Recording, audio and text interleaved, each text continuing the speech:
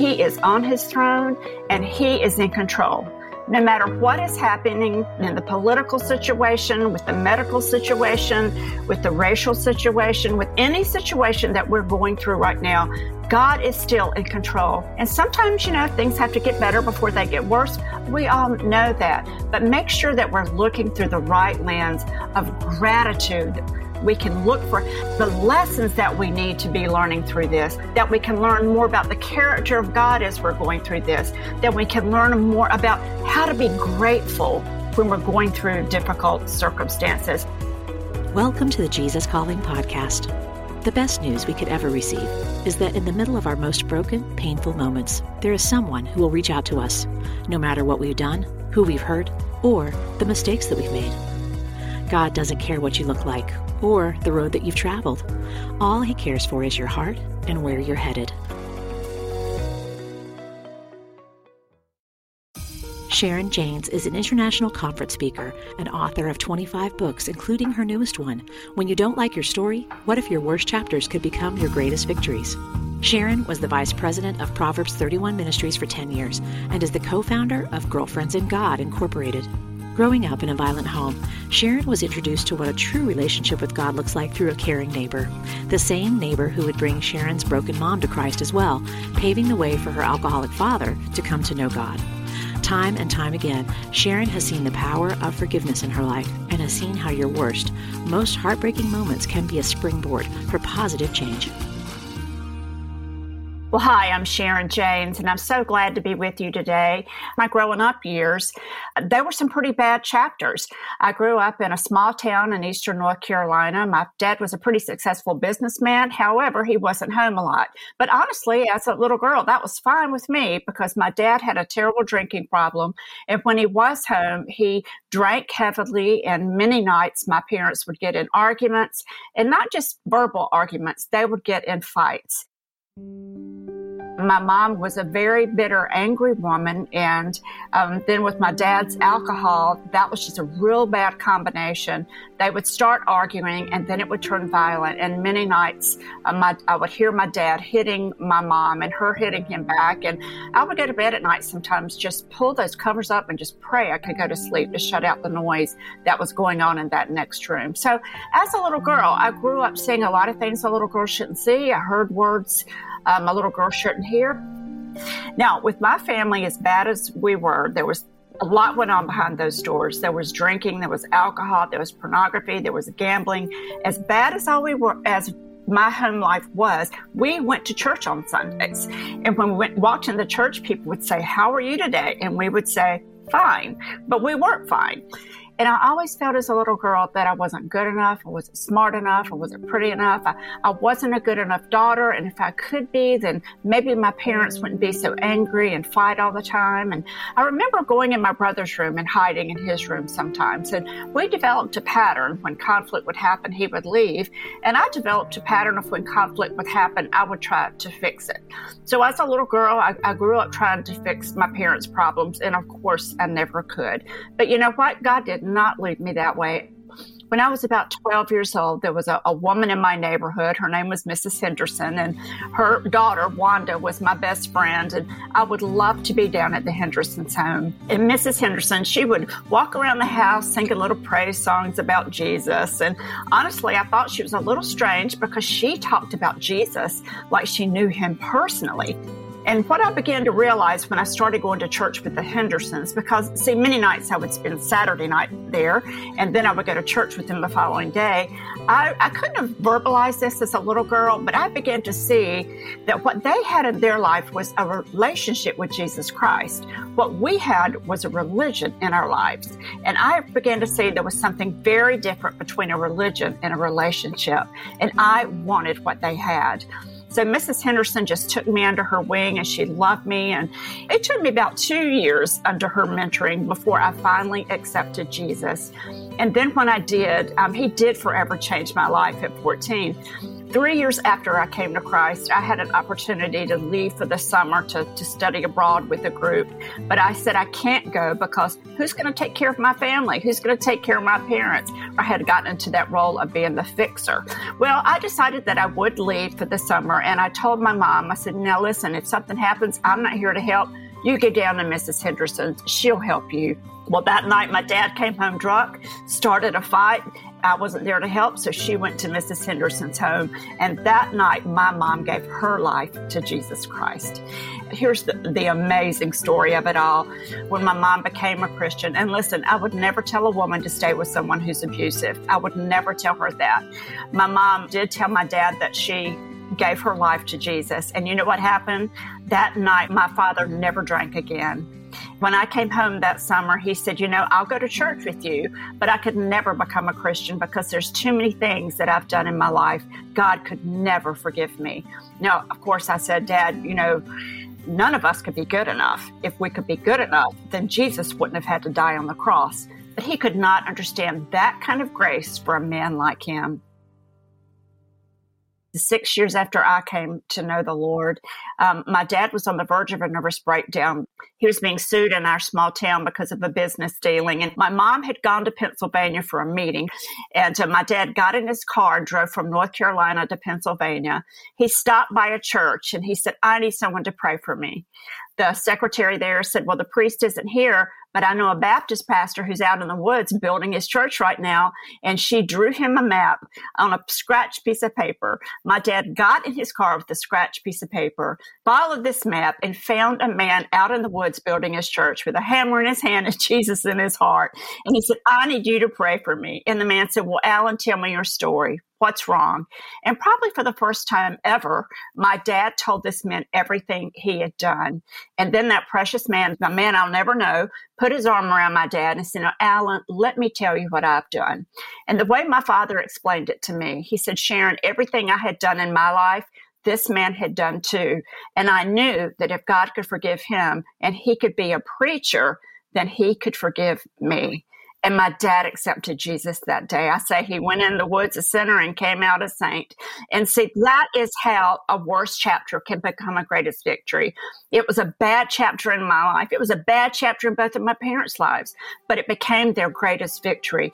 And for everyone listening, I want to encourage you that getting from that place to being able to tell your story of redemption is a process.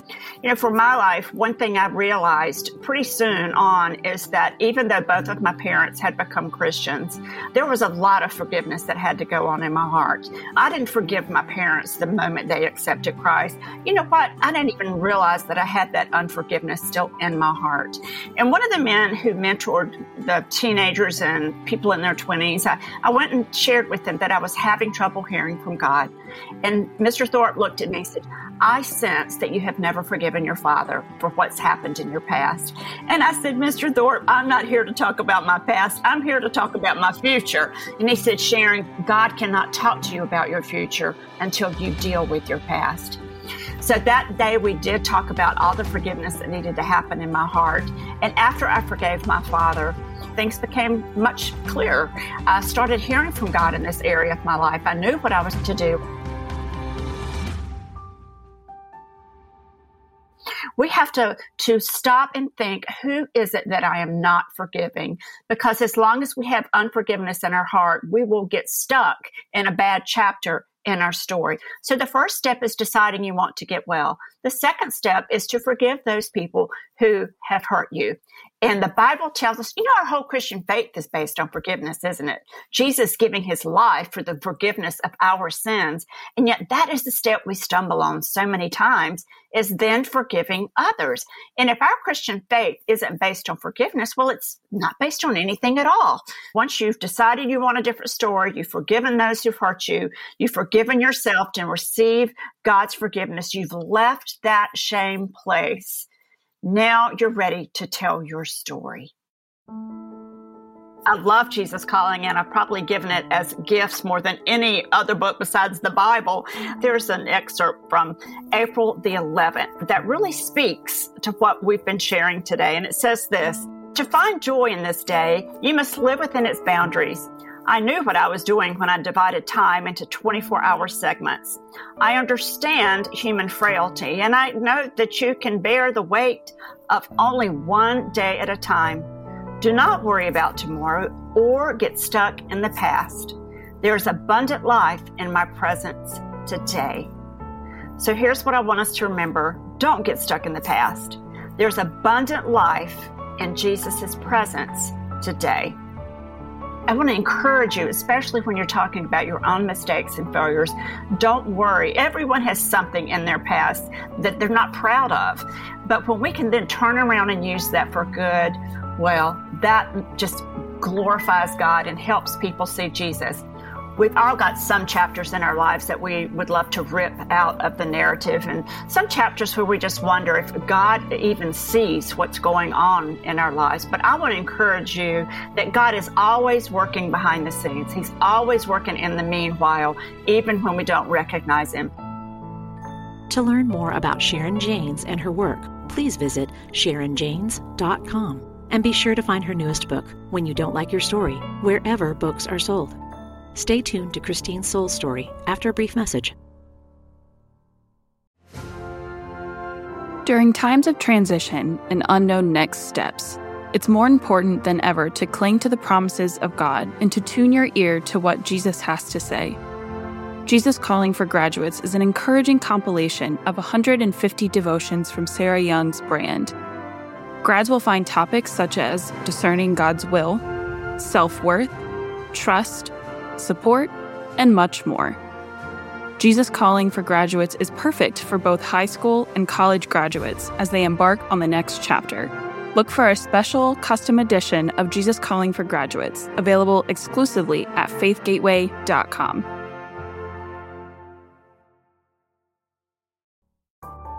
Many of us want to develop a deeper prayer life. In this new 365-day devotional, Jesus Listens, Sarah Young offers daily prayers based on Scripture that will help you experience how intentional prayer can connect you to God and change your heart. Learn more about Jesus Listens and download a free sample at jesuscalling.com/JesusListens.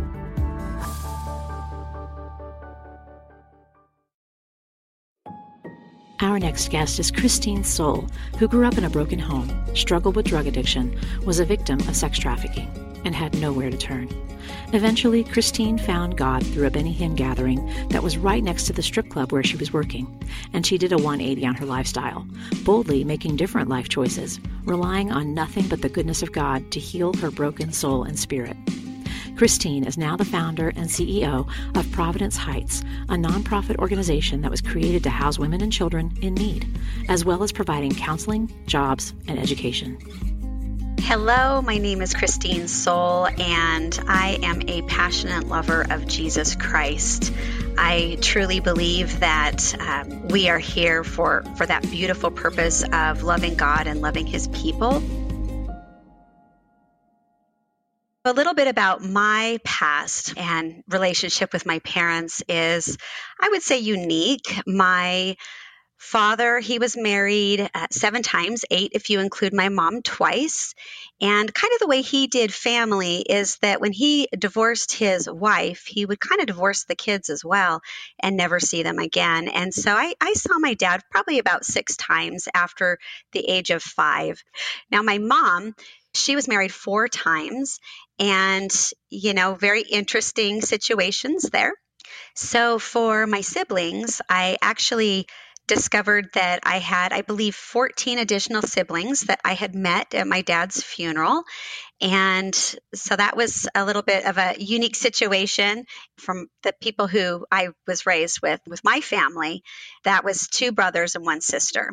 I really didn't see my brothers from about the age of 5 on, just a handful of times. My sister kind of bounced back and forth from my dad's house to my house.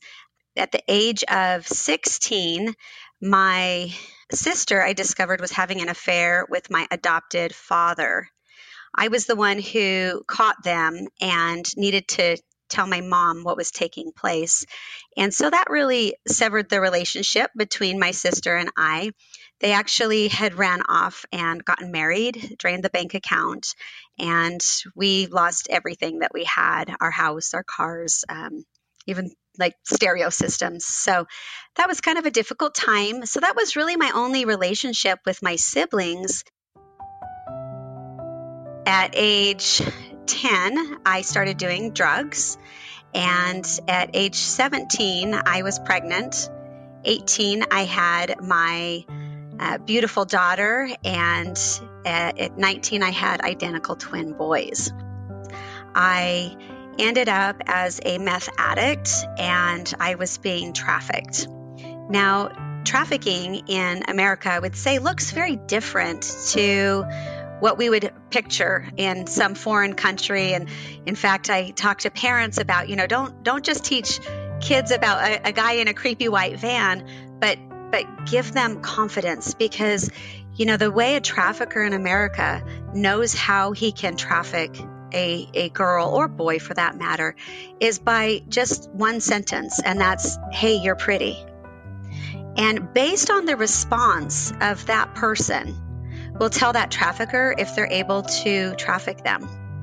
And so I would say that the most critical part of really training your child is really in understanding their identity and knowing how valuable that they are, so that when they see someone that is speaking in those terms, that they have those warning signs of what to really look for. And really knowing their identity and who they are in Christ is huge. So for me, as a 21-year-old girl who had been trafficked and just desperate to have change in their life, I was a pretty severe addict at that point, and I wanted to be a good mom. I wanted to love my babies. I actually was at the point where I despised men, though, and I was really desperate for something, for anything. And, it's interesting, as I would drive down the road to the strip club that I was working at, I remember seeing this Benny Hinn sign. And I was like, what is this Benny Hinn guy? What is this all about? And they kept doing these events. And I'm like, what is the commotion? And, it was taking all of the parking, and it was right next to my work. And, years later, kind of step back and go, what? I wonder how many people. I wonder if Benny Hinn said, "Hey, everybody, extend your hands to that strip club and pray for those women in there, for them to come to the knowledge of Christ." And, it was right after that I had fallen to my knees, and I was so desperate. And I cried out to God, and I said, if you are real, take my life. It's yours. I surrender. And with everything in me, I surrendered to Him. And I so tangibly felt the power and presence of God that I went and I threw all the drugs and alcohol away. And I had just determined I'm not going to live like that anymore. And you know what? Instead, I should have had a heart attack by quitting drugs the way that I did. But instead, I never even had a desire, temptation, or withdrawal. I was completely set free in that moment. Now, my trajectory of how to walk this whole Christian life out was a little bit different, because here I was in my mini skirt and low cut top with 3 kids walking into church. And needless to say, I didn't quite fit in. But you know what? That would be my comment to everyone listening, is if someone steps in that church and they look a little different than you, they're seeking God. They need a Savior. And you know what? Grab a hold of them, because they have made the scariest, most bold step probably up to that point in their life. So love them. It's a huge deal to let them know that they matter. So I had that immediate salvation, passion for Christ in that moment. And I had steps in learning, how do I live out this Christian walk? And that took time. But you know what? God is so faithful and he's so gracious. And I like to call it like a beautiful garden. And, it's all of a sudden I had a ton of weeds and he just started kind of plucking those little weeds, and it was like, okay, you've got this, baby girl. How about you go over here now? How about we deal with this weed? Okay, you've got that. How about you deal with this weed? And some things take deeper root and some things can be easily plucked. But that's what he really did in my life so that I could have that beautiful garden. I could have that beautiful soil that he could actually deposit and plant something great into my life. And so that's the thing. Don't expect people to change overnight, just one step at a time so that they can really allow God to cultivate them. It's not our job just to fix them. It's God's job to cultivate them. There was this moment where I had my 3 kids. I was bouncing from house to house. I didn't know how I was going to survive. And I found out all my bills. And I had $40 to my name. And I did not know what I was going to do. And, I sat there in that moment and I thought, God really rescued me before. I wonder if he can help me with this difficulty in my life. And so I wrote that $40 check out to the only person I knew who went to a Christian church. And I gave it to him and I said, hey, can you just give this to your church? And he said, yeah, no problem. He had no idea it was the last penny to provide for my babies. And, it was that man that I gave that check to that I have been married to for 24 years almost. And it was that man who really helped me walk out that life for Christ. And, Jesus' calling has been a huge blessing. In fact, it was foundational for me when I really was coming to the knowledge of Christ. It was pivotal. It is a book that I love to share with people, especially people who are just getting to know the Lord, even people who don't know the Lord. It is such a great way to share the love of Christ in a way that really welcomes them in. And so that was a key tool for me in reaching to others. And now I love it today just as inspiration and motivation and just a daily kick to know that you're on the right track and you're loving and building other people. Jesus Calling, February 6th. Come to me and rest. I am all around you to bless and restore. Breathe me in with each breath. The way just ahead of you is very steep. Slow down and cling tightly to my hand. I am teaching you a difficult lesson, learned only by hardship. Lift up empty hands of faith to receive my precious presence. Light, life, joy, and peace flow freely through this gift. When your focus turns away from me, you grasp for other things. You drop the glowing gift of my presence as you reach for lifeless ashes. Return to me, regain my presence. What this passage means to me is really that, life is going to have difficult circumstances. We are going to go through things. It is a fallen world that we live in. And it's so easy to blame God for all of these difficulties. If God is for us, who could be against us? He's going to walk with us. He will never leave us or forsake us. He is with us. He's the lamp unto our feet and the light unto our path. So he will walk with us. He's not just telling us what to do. He's walking us through it. And so just know, friends, that he is for you. Even in the midst of difficult circumstances, he's for you, he's with you, he loves and adores you, and allow that to turn your life into something truly beautiful.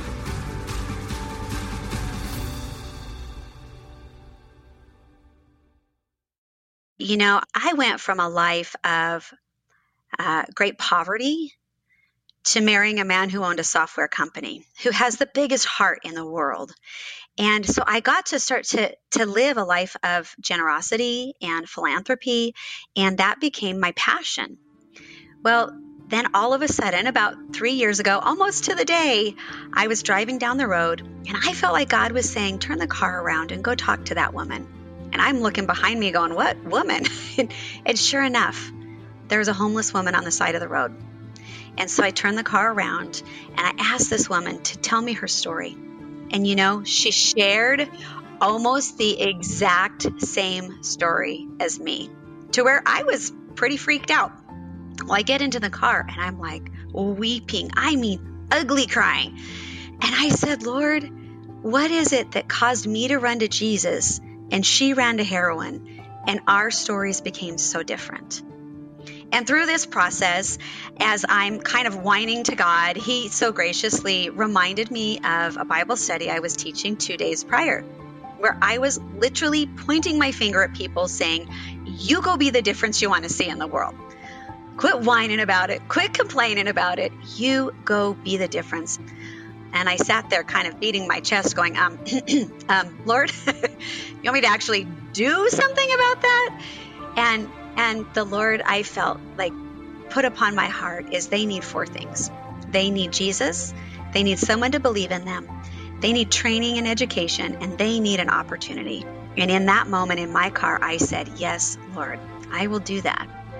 And so 3 years later, after building the most amazing board and people who believe in us and love our vision, we now, as of January 4th, got the keys to the Red Lion Hotel in Bellevue, Washington, where we are able to house up to 88 women our first year, plus their children.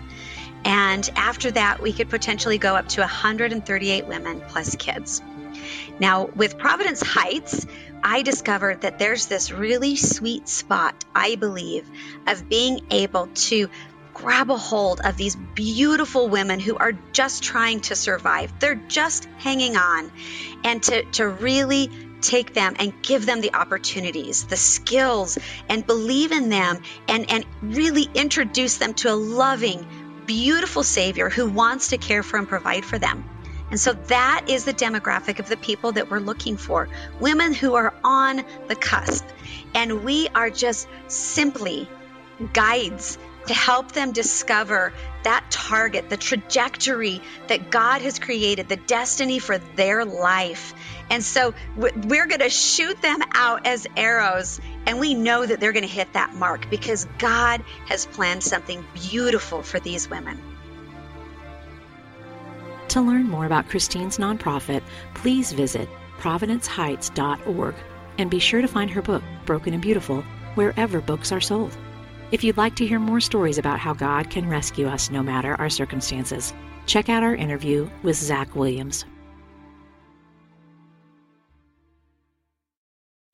Next time on the Jesus Calling podcast, we speak with Holly Singletary, wife of country music star Daryl Singletary, who passed away in 2018.